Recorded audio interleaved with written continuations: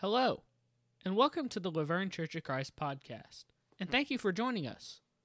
You can find us at 244 Old Nashville Highway, Laverne, Tennessee, 37086.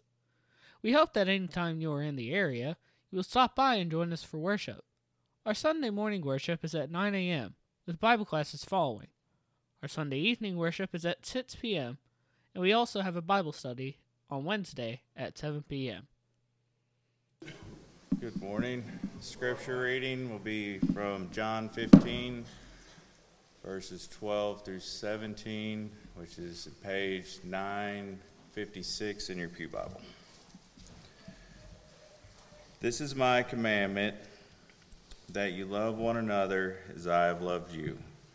Greater love has no one than this, than to lay down one's life for his friends. You are my friends if you do whatever I command you. No longer do I call you servants, for a servant does not know what his master is doing.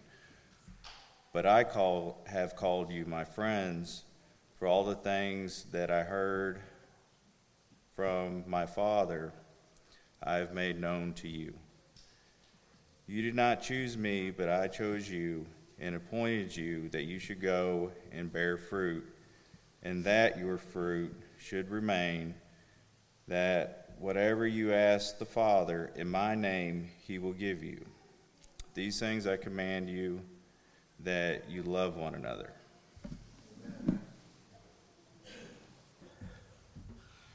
Good morning. Happy Easter. We're glad that you're here with us today. All of our members here, we're glad to see you, of course.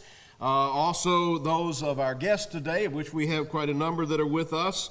We appreciate your attendance here today. About 1,923 years ago, if my math is right, on this very day, everything in this universe changed when Jesus, who had died, laid down his life on the cross, took up his life again. He took up his body again, and he walked forth from the tomb, the angel having rolled the stone away. And that's the reason why we're here today. It's the reason why we worship him every Lord's Day. It's the reason why we have the hope of eternal life. It's the reason why we have the Word of God to guide us in the way in this life. In other words, that day has changed everything, not only for the world in the general sense, but it's changed everything for each one of us in the specific sense. In other words, we all have been affected by the death, the burial, and resurrection of Jesus. And certainly we're going to talk about the resurrection of Jesus today. That's something that the world's mind is on, and so many people in the church, their minds are thinking about the resurrection of Christ today. I want to ask everyone who's here to do your very best to pay attention to the whole of this lesson. It's not anything terribly complex or deep, but it's something that's extremely, extremely important. And it is my intention to preach the gospel in such a way today that everybody who is here today is going to understand where you stand in your relationship with God based upon how you have chosen to interact with, or so far have chosen not to interact with, the gospel of Jesus Christ, namely his death, his burial, and his resurrection. We just sang that beautiful hymn, and this month we've been talking about that hymn every week. We sang the hymn, Jesus Loves Me, and that first line says, Jesus loves me, this I know, for the Bible tells me so. Little ones to him belong. They are weak, but he is strong. I want to think about that last line there. They are weak, but he is strong this morning, and make sure that we all are on the same page when we think about what weakness means, what it means to be weak. Of course, weak is an adjective used to describe someone or something that is lacking strength, just in the simplest terms. If you look up the dictionary definition of the word weak, you'll find a whole bunch of definitions, but you can boil them all down basically to lacking strength or deficient or not able to accomplish something that one ought to accomplish as whatever, something is. As a human being, if you've got a weak leg, that leg doesn't function with the strength that you would like for it to have, and so on. If we find ourselves to be morally weak, it means that within our hearts, within our minds, within our spirits, we're not finding the strength to do the moral thing in life. And so weakness is to be deficient in some area of life, physical, spiritual, emotional, and so on. You can say this, brothers and sisters, thinking about the whole big picture of the Bible story, I don't know exactly what we would have been had Adam and Eve not fallen in the garden and had none of their descendants fallen into sin. If this world had never fallen into sin, I really don't know what humanity would have been exactly, because the Bible doesn't give us a very clear answer to that question. The Apostle John tells us in his first letter that it has not yet appeared what we shall be. When we see him coming in the second coming, then we will be transformed, changed. So we'll be like him, and we'll see him as he is in that scenario, and we'll be like that. But it has not yet been revealed exactly what that's going to be like. And so what we could have been, say, if sin had never entered the world, and what we will be when the Lord finally does away with sin altogether. I can't tell you exactly what the answer to that question is going to be, except that it's going to be greater than we can imagine. But I can tell you in no uncertain terms what we all are now. And that is every single man, woman, and child alive on this planet is deficient spiritually. Is deficient spiritually. We're spiritually weak, and we all are. And if you think that you are spiritually strong in here today, if you think, well, I've got it together, I hope that you will reconsider that as we go through our thoughts and recognize that that is just not true, not on your own.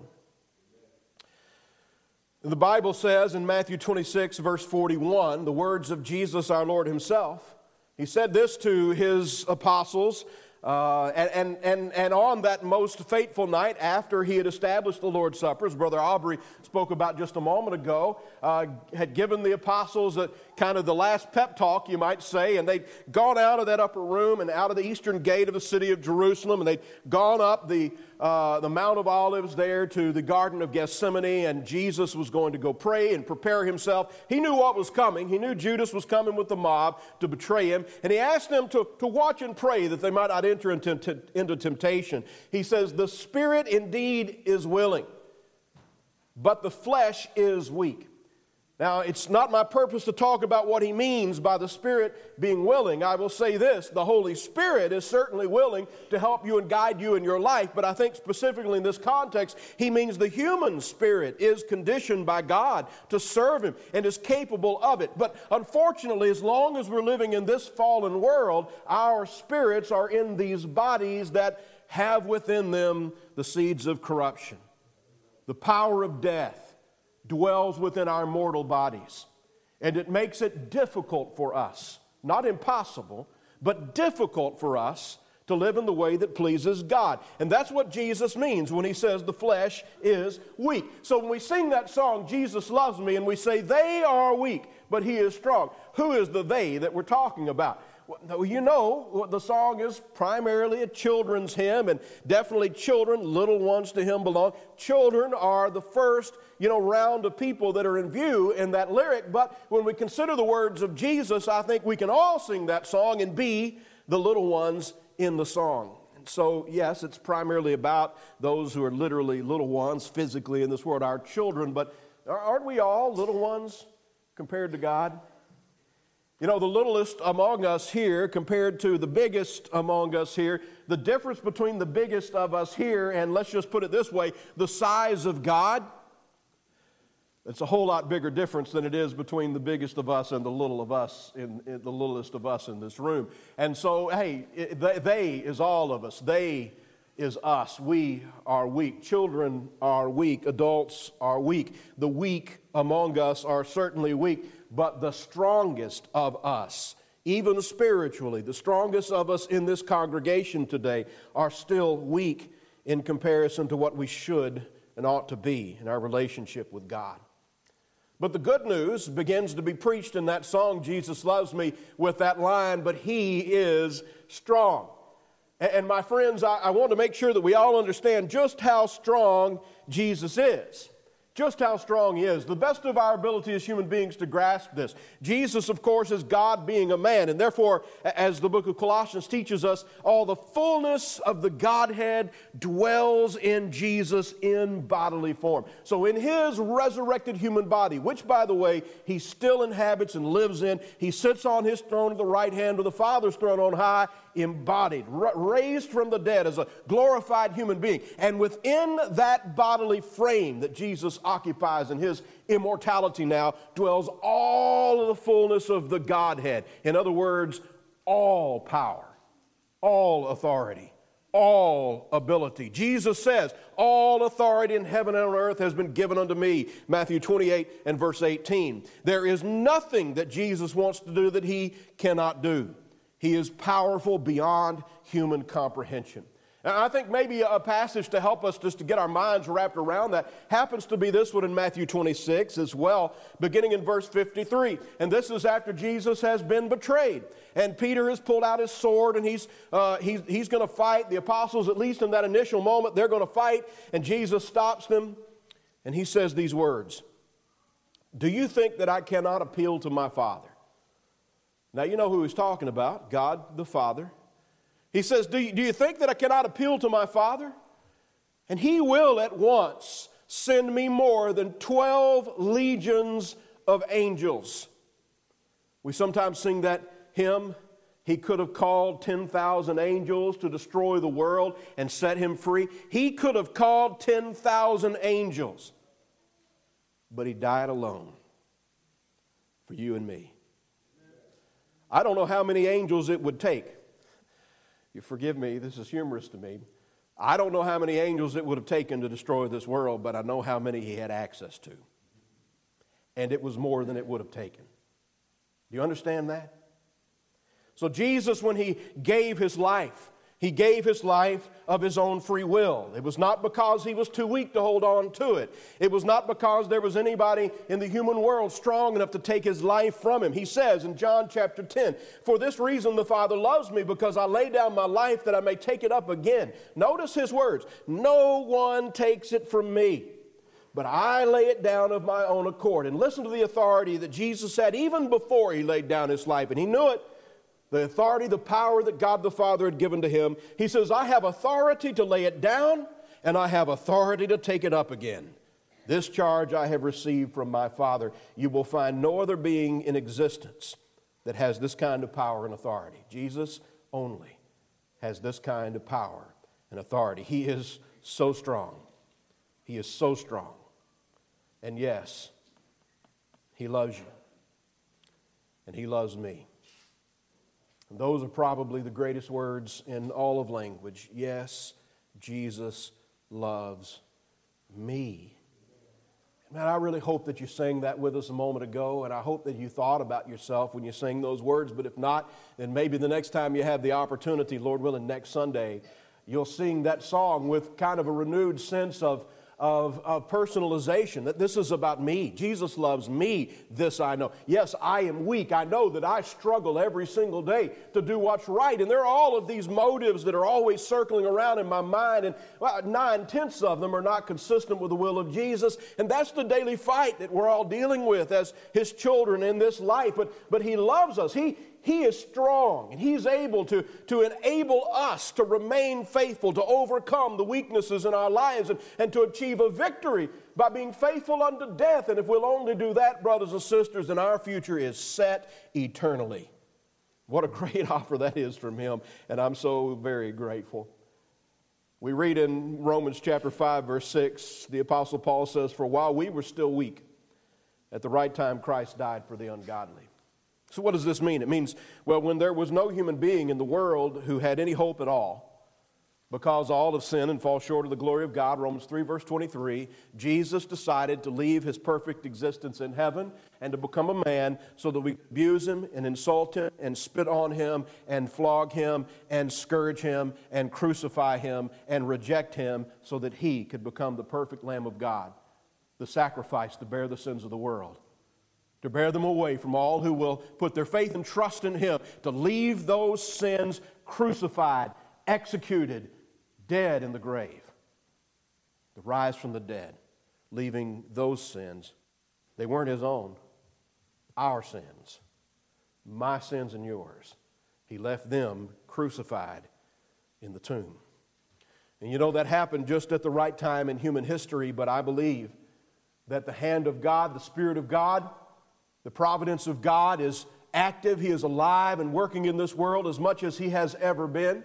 The Holy Spirit knows each one of us, is concerned with each one of us, and He sees to it that everybody who even has the shred of a hope of opening their hearts and listening to the gospel, He makes sure that they hear the truth of the death and the burial and the resurrection of Jesus at some time that is right in their life. And I'm saying this to everyone today because we do have our regular folks here, but guests here too. And I don't know why you're here today except that I know that God's providence touches everything and is involved with everything, and I believe that you're here for a reason.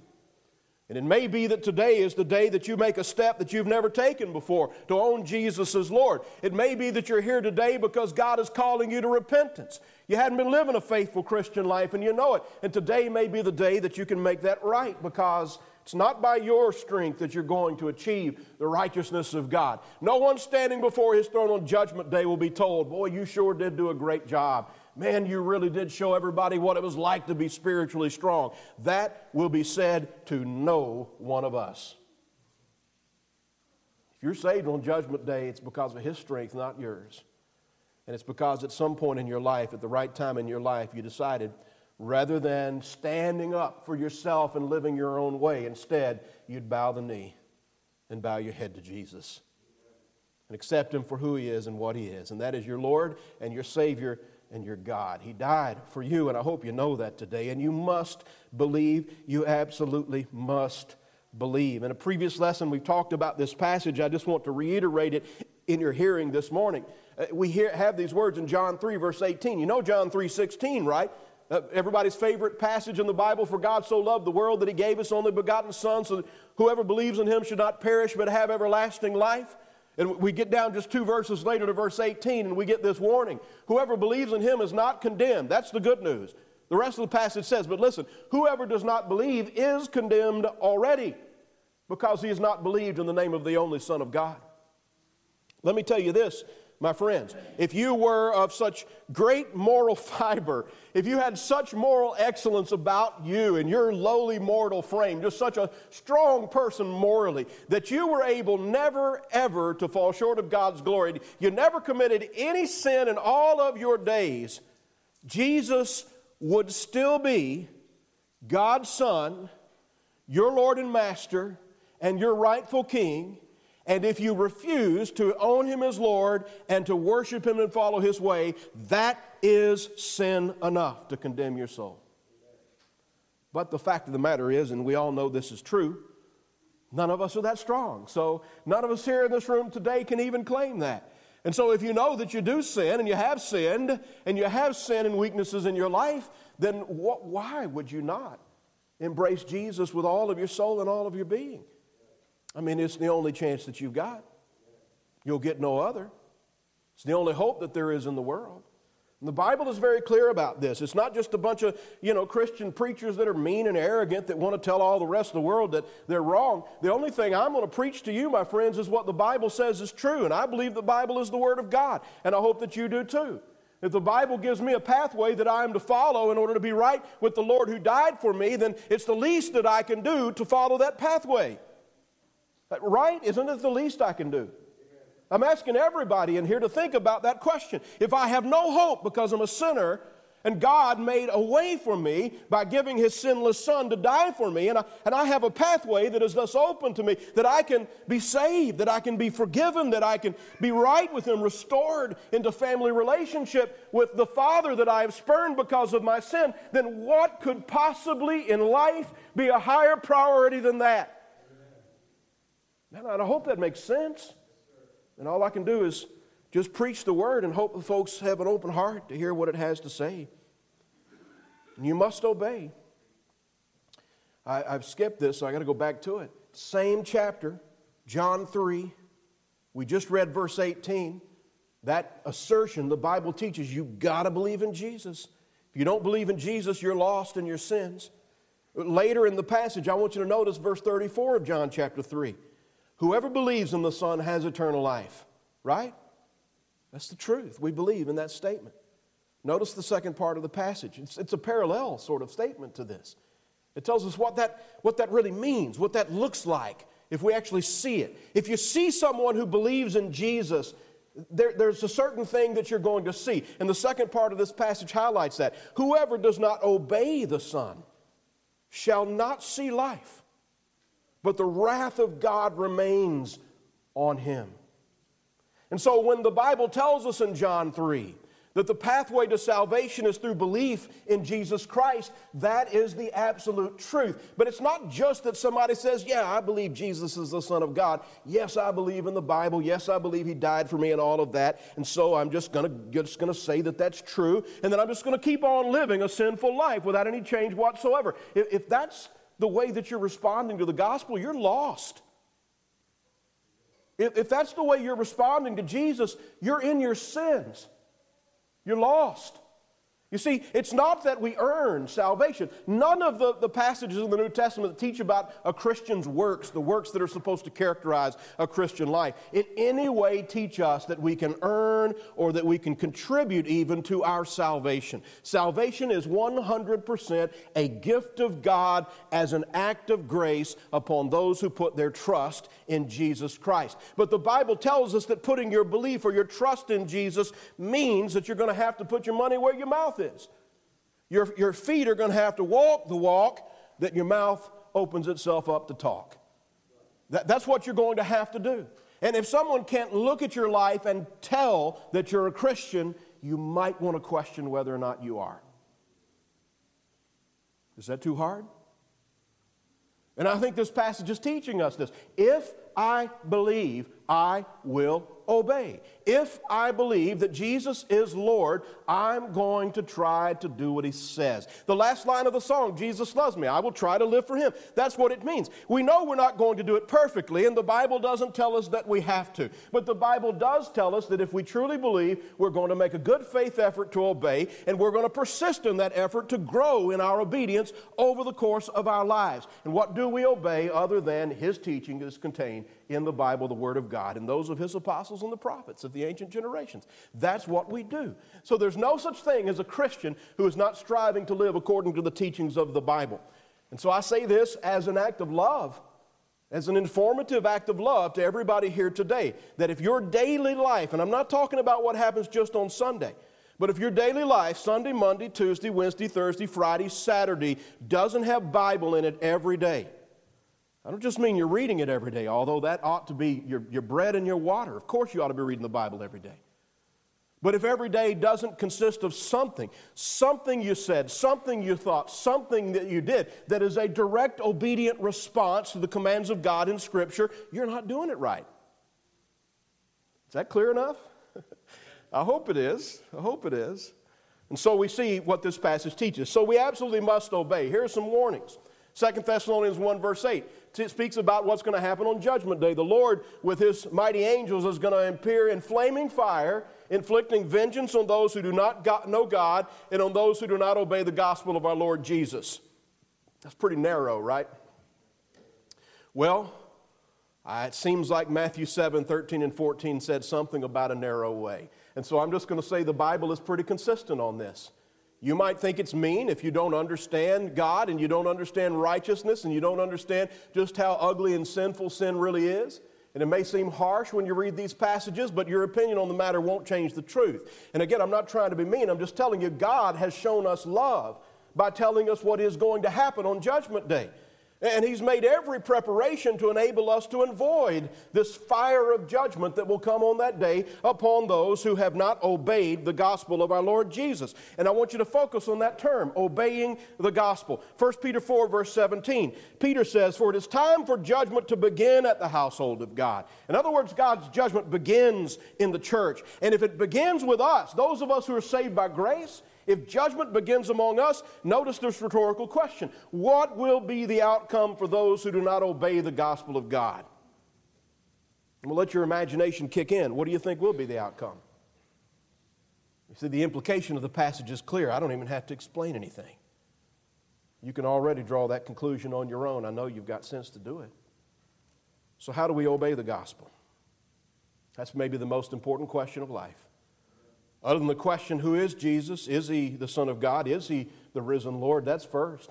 Second, what am I going to do in response to that? How am I going to obey the gospel? This is a question that all of us need to ask at least once in our lives, and we need to follow through on whatever the right answer is. 1 Peter 3 and verse 18, the apostle says, "For Christ also suffered once for sin, the righteous for the unrighteous, that he might bring us to God." And so what Jesus is doing through the gospel is he's bringing sinners to God. He's making saints out of sinners, purifying and cleansing us so that our relationship with God that has been destroyed by sin is restored. So if you're going to obey the gospel, you've got to first know what the gospel is, right?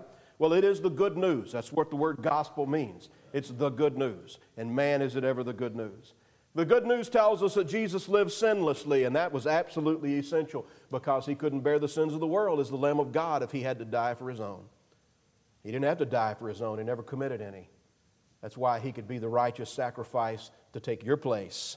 He laid down his life and he died as a sacrifice for our sins. And he rose from the dead, eternally victorious over death. And as a result of his perfect obedience, God has highly favored him, that is, graced him, exalted him, and he has decided as an act of grace that he will share that favor that he has for Jesus, his perfect Son, with all of those who obey Jesus, who take him on as Lord, who put their faith and trust in him. In other words, if you decide to own Jesus as Lord, to live the life that flows from that decision, God will grace you with the favor that Jesus earned. In other words, God, as an act of love, will look at you, the weak one, and will apply the strength of his Son, the strong one, to your life. He will save you. He will cleanse you. He will give you a home with him in heaven. He will regard you as if you are perfect, even though you and he both good and well know that nothing could be farther from the truth. That is the good news, that God loves us and saves us and regards us as righteous, even when deep down inside we know that we're not. And so we've talked about how to obey the gospel. We know what the gospel is now. Well, you've seen that you've got to believe and trust in the gospel. You saw in verse 34 of John 3 that this parallel is made. The one who believes is the one who obeys. If you hear the word and you say, yeah, I think that's right, but you don't begin to try to live it out, and in the eyes of God you don't believe. If someone says, hey, the tornado's coming, get in your storm shelter, and you're like, well, I see it. I see the tornado right there coming down the street, but I'm not going to get in my storm shelter. Well, what's going to happen, you know? The storm's going to take you, man. It's just as simple as that. So we've got to make the decision no longer to live the way that we would live, guided by ourselves. And we've got to make the decision to embrace the way of Jesus. That's what repentance means. And it's absolutely essential, Acts 17:30 and 31. You've got to make that change. A change of mind that will result in a change of life, that leads you into that pathway of Christian growth. That's what repentance means. The Bible tells us in Acts 17:30 and 31, it's absolutely essential to your salvation. And so I don't know what's happened with the screen. It's blinking on and off, probably once again because the devil hates this sermon. That's my thought about it. So, because this sermon will get people saved, because it's the truth. And he doesn't want you to be saved. And I'm just going to go ahead and preach against him. You know, when we think about this, I mean, if you have not done what we're talking about in this sermon, you need to do it today. You may never get another chance in your life. Today is a day of salvation. Tomorrow may be too late. Tomorrow is too late every day for many sad souls. Don't be one of them. Obeying the gospel means more than simply obeying the commandments of Jesus. It means that. It means more than just obeying apostolic teaching in the New Testament and living in the Spirit of Christ as you interpret and apply the Old Testament to your life. It means all of those things. But obeying the gospel means that you are actually going to reenact or walk through the steps of the gospel as the grand transition of your life. And that culminates in the moment of baptism. And I put this chart on the screen because I want you to see that the baptism is the point in life when one who has put their trust in Jesus transitions from weakness to strength.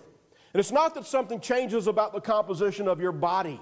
That's not the point at all. Baptism is not about cleansing the body. It's not an old Jewish ritual. It's something bigger than that. It's something more important than that. It's a way to respond to the death, burial, and resurrection of Jesus. To say, I now, from now on, am going to walk in the footsteps of Jesus. I'm going to follow Jesus. Wherever his pathway leads, that's where I'm going to go. Since his pathway went through the waters of baptism, which was itself a symbol of his actual death, burial, and resurrection, his descent into the tomb and his rising up in resurrection, that's exactly what baptism means. And so when a person puts their faith in Jesus and obeys the commandment to be baptized, they're buried. We got this baptistry right here. And by the way, just so you know, the water's real warm and ready in case anybody wants to use it today. Just letting you know, hint, hint, in case today is the day for somebody. That water there, there's nothing special about it. It's got chlorine in it, so hopefully it doesn't have, some horrible disease. It should be okay in that regard. But there is nothing special about that water. The only thing that is special is the grace of God that the Holy Spirit imparts to the believer's spirit, body as well, when they're immersed in that water. And what it means, how you obey the gospel is simply this. You choose to believe it. You're gonna obey it. You're going to walk through with Jesus the valley of the shadow of death, fearing no evil because you know that it leads to resurrection. You go down into the waters and you die with him and you're buried with him in his tomb, symbolically. And in his death, that's where his blood was shed in his death. And when you encounter the death of Christ, that's where by the Spirit's power you encounter the blood of Christ. And that's why the Bible tells us in Acts 22 and verse 16 that baptism washes away our sins. It's for the forgiveness of sins, Acts 2 and verse 38. Baptism saves us, 1 Peter 3 verse 21. Not again because there's anything special about the water or about your obedience there's nothing meritorious in it at all. It's simply that's where you meet the death of Christ and are cleansed by his blood. And when you come up out of the waters, just like Jesus rose from the dead, you now are participating in his resurrection.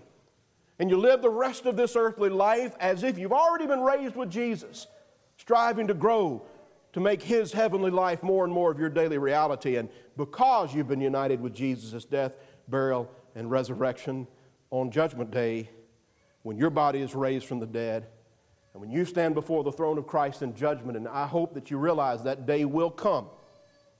One day you will stand before Jesus on his throne, and you'll give an account of your life. And if you haven't been baptized into Christ, you haven't obeyed the gospel. And it is not going to go well for you, my friend. Not because God's mean, but because he has been so kind. Because he has been so very gracious in giving you a way out of having to bear your own sins. I want to read with you just a portion of Romans chapter 6, and I'm not going to elaborate on it. I'm just going to read the text because I want you to see that everything that I have said today is absolutely coming directly from the Bible. It's not my opinion, it's the Word of God. Listen to what the Apostle Paul has to say. What shall we say then? Are we to continue in sin that grace may abound? By no means. How can we who died to sin still live in it? Do you not know that all of us who have been baptized into Christ Jesus were baptized into his death? We were buried, therefore, with him by baptism into death, in order that just as Christ was raised from the dead by the glory of the Father, we too might walk in newness of life. For if we have been united with him in a death like his, we will certainly be united with him in a resurrection like his. We know that our old self was crucified with him in order that the body of sin might be brought to nothing so that we would no longer be enslaved to sin. For one who has died has been set free from sin. Now, if we have died with Christ, we believe that we will also live with him. We know that Christ, being raised from the dead, will never die again. Death no longer has dominion over him. For the death he died, he died to sin once for all.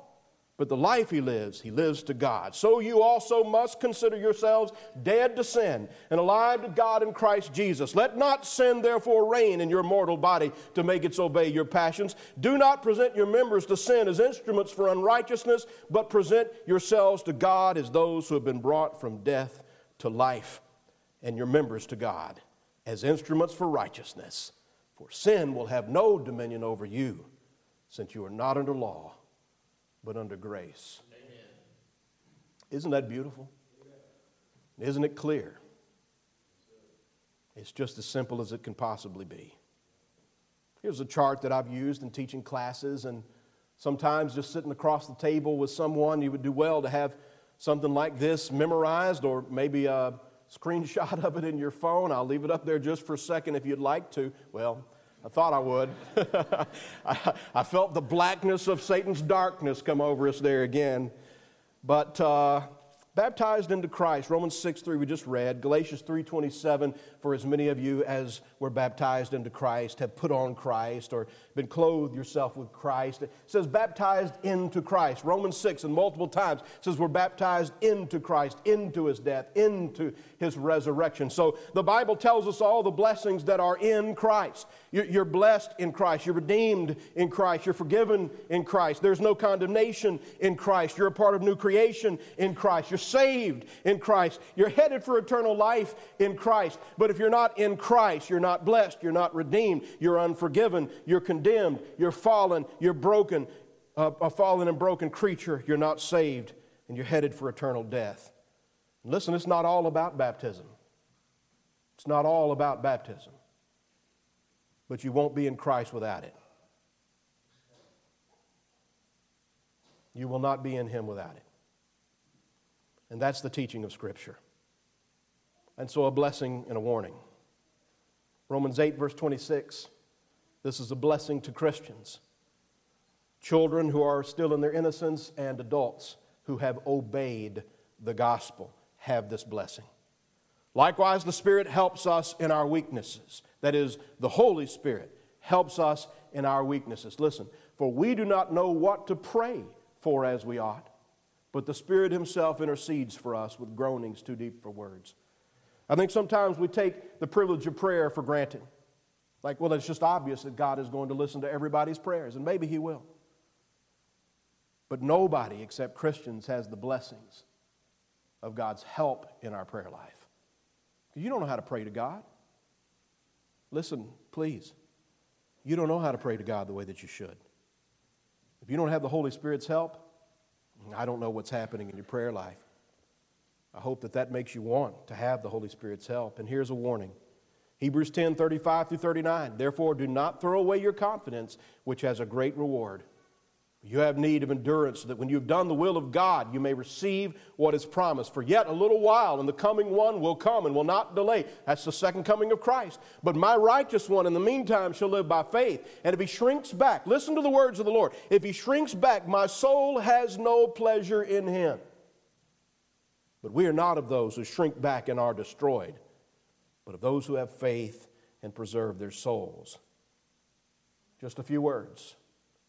When you have obeyed the gospel, you need to keep on living that resurrection in life faithful to Jesus until He comes to get you or until you go to Him. And that means you keep the faith as long as you live, because He wants you to be saved. His Son died for you. His blood was shed for you. But even after you embrace Him, if you decide you don't want Him anymore, He won't force you to stay with Him. If you decide you don't want to live His way anymore, He won't force you to live it.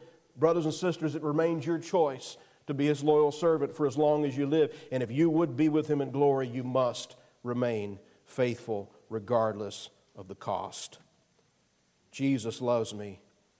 This I know, for the Bible tells me so. Little ones to Him belong. They are weak, but He is strong. Have you availed yourself of the strength of Christ, my friend? Today, you need to seriously discuss this with yourself and with your God in your mind and decide what you need to do. If you are a faithful, baptized believer still living in the grace of God, striving to be obedient to Him in every day, keep the faith, brother. Keep the faith, sister. Keep on moving forward. Don't ever turn back. If you are an unfaithful believer, that is, you have been baptized into Christ as an act of penitent faith, but the world has overcome you, you've let the devil get you sidetracked and distracted, well, today is the day to renew your obedience to Him. And maybe you can just say a prayer to Him right now in your mind. God, I'm sorry that I have not been faithful to Jesus, my Savior. And please forgive me, restore me today. He will do so. You make that decision that every single day from now on you're going to serve Jesus the best of your knowledge. Maybe you need to come forward and say, listen, it's gone far enough. I need your help. I need you to pray for me. I will lift up my voice to heaven in your behalf and say a prayer to God for you today. And today, if you're old enough that you know right from wrong and you know you've sinned and you haven't obeyed the gospel, you're lost, you're lost, you're lost. Jesus knows where you are. He can make you found. He can save you today. Are you subject to the invitation? The front pews are open. Don't hesitate. Come as we stand and sing. Thank you for listening to this message from God's Word. If you have any questions, please email them to us at office@lavergnecoc.org. Once again, we thank you for listening, and we hope you have a blessed day.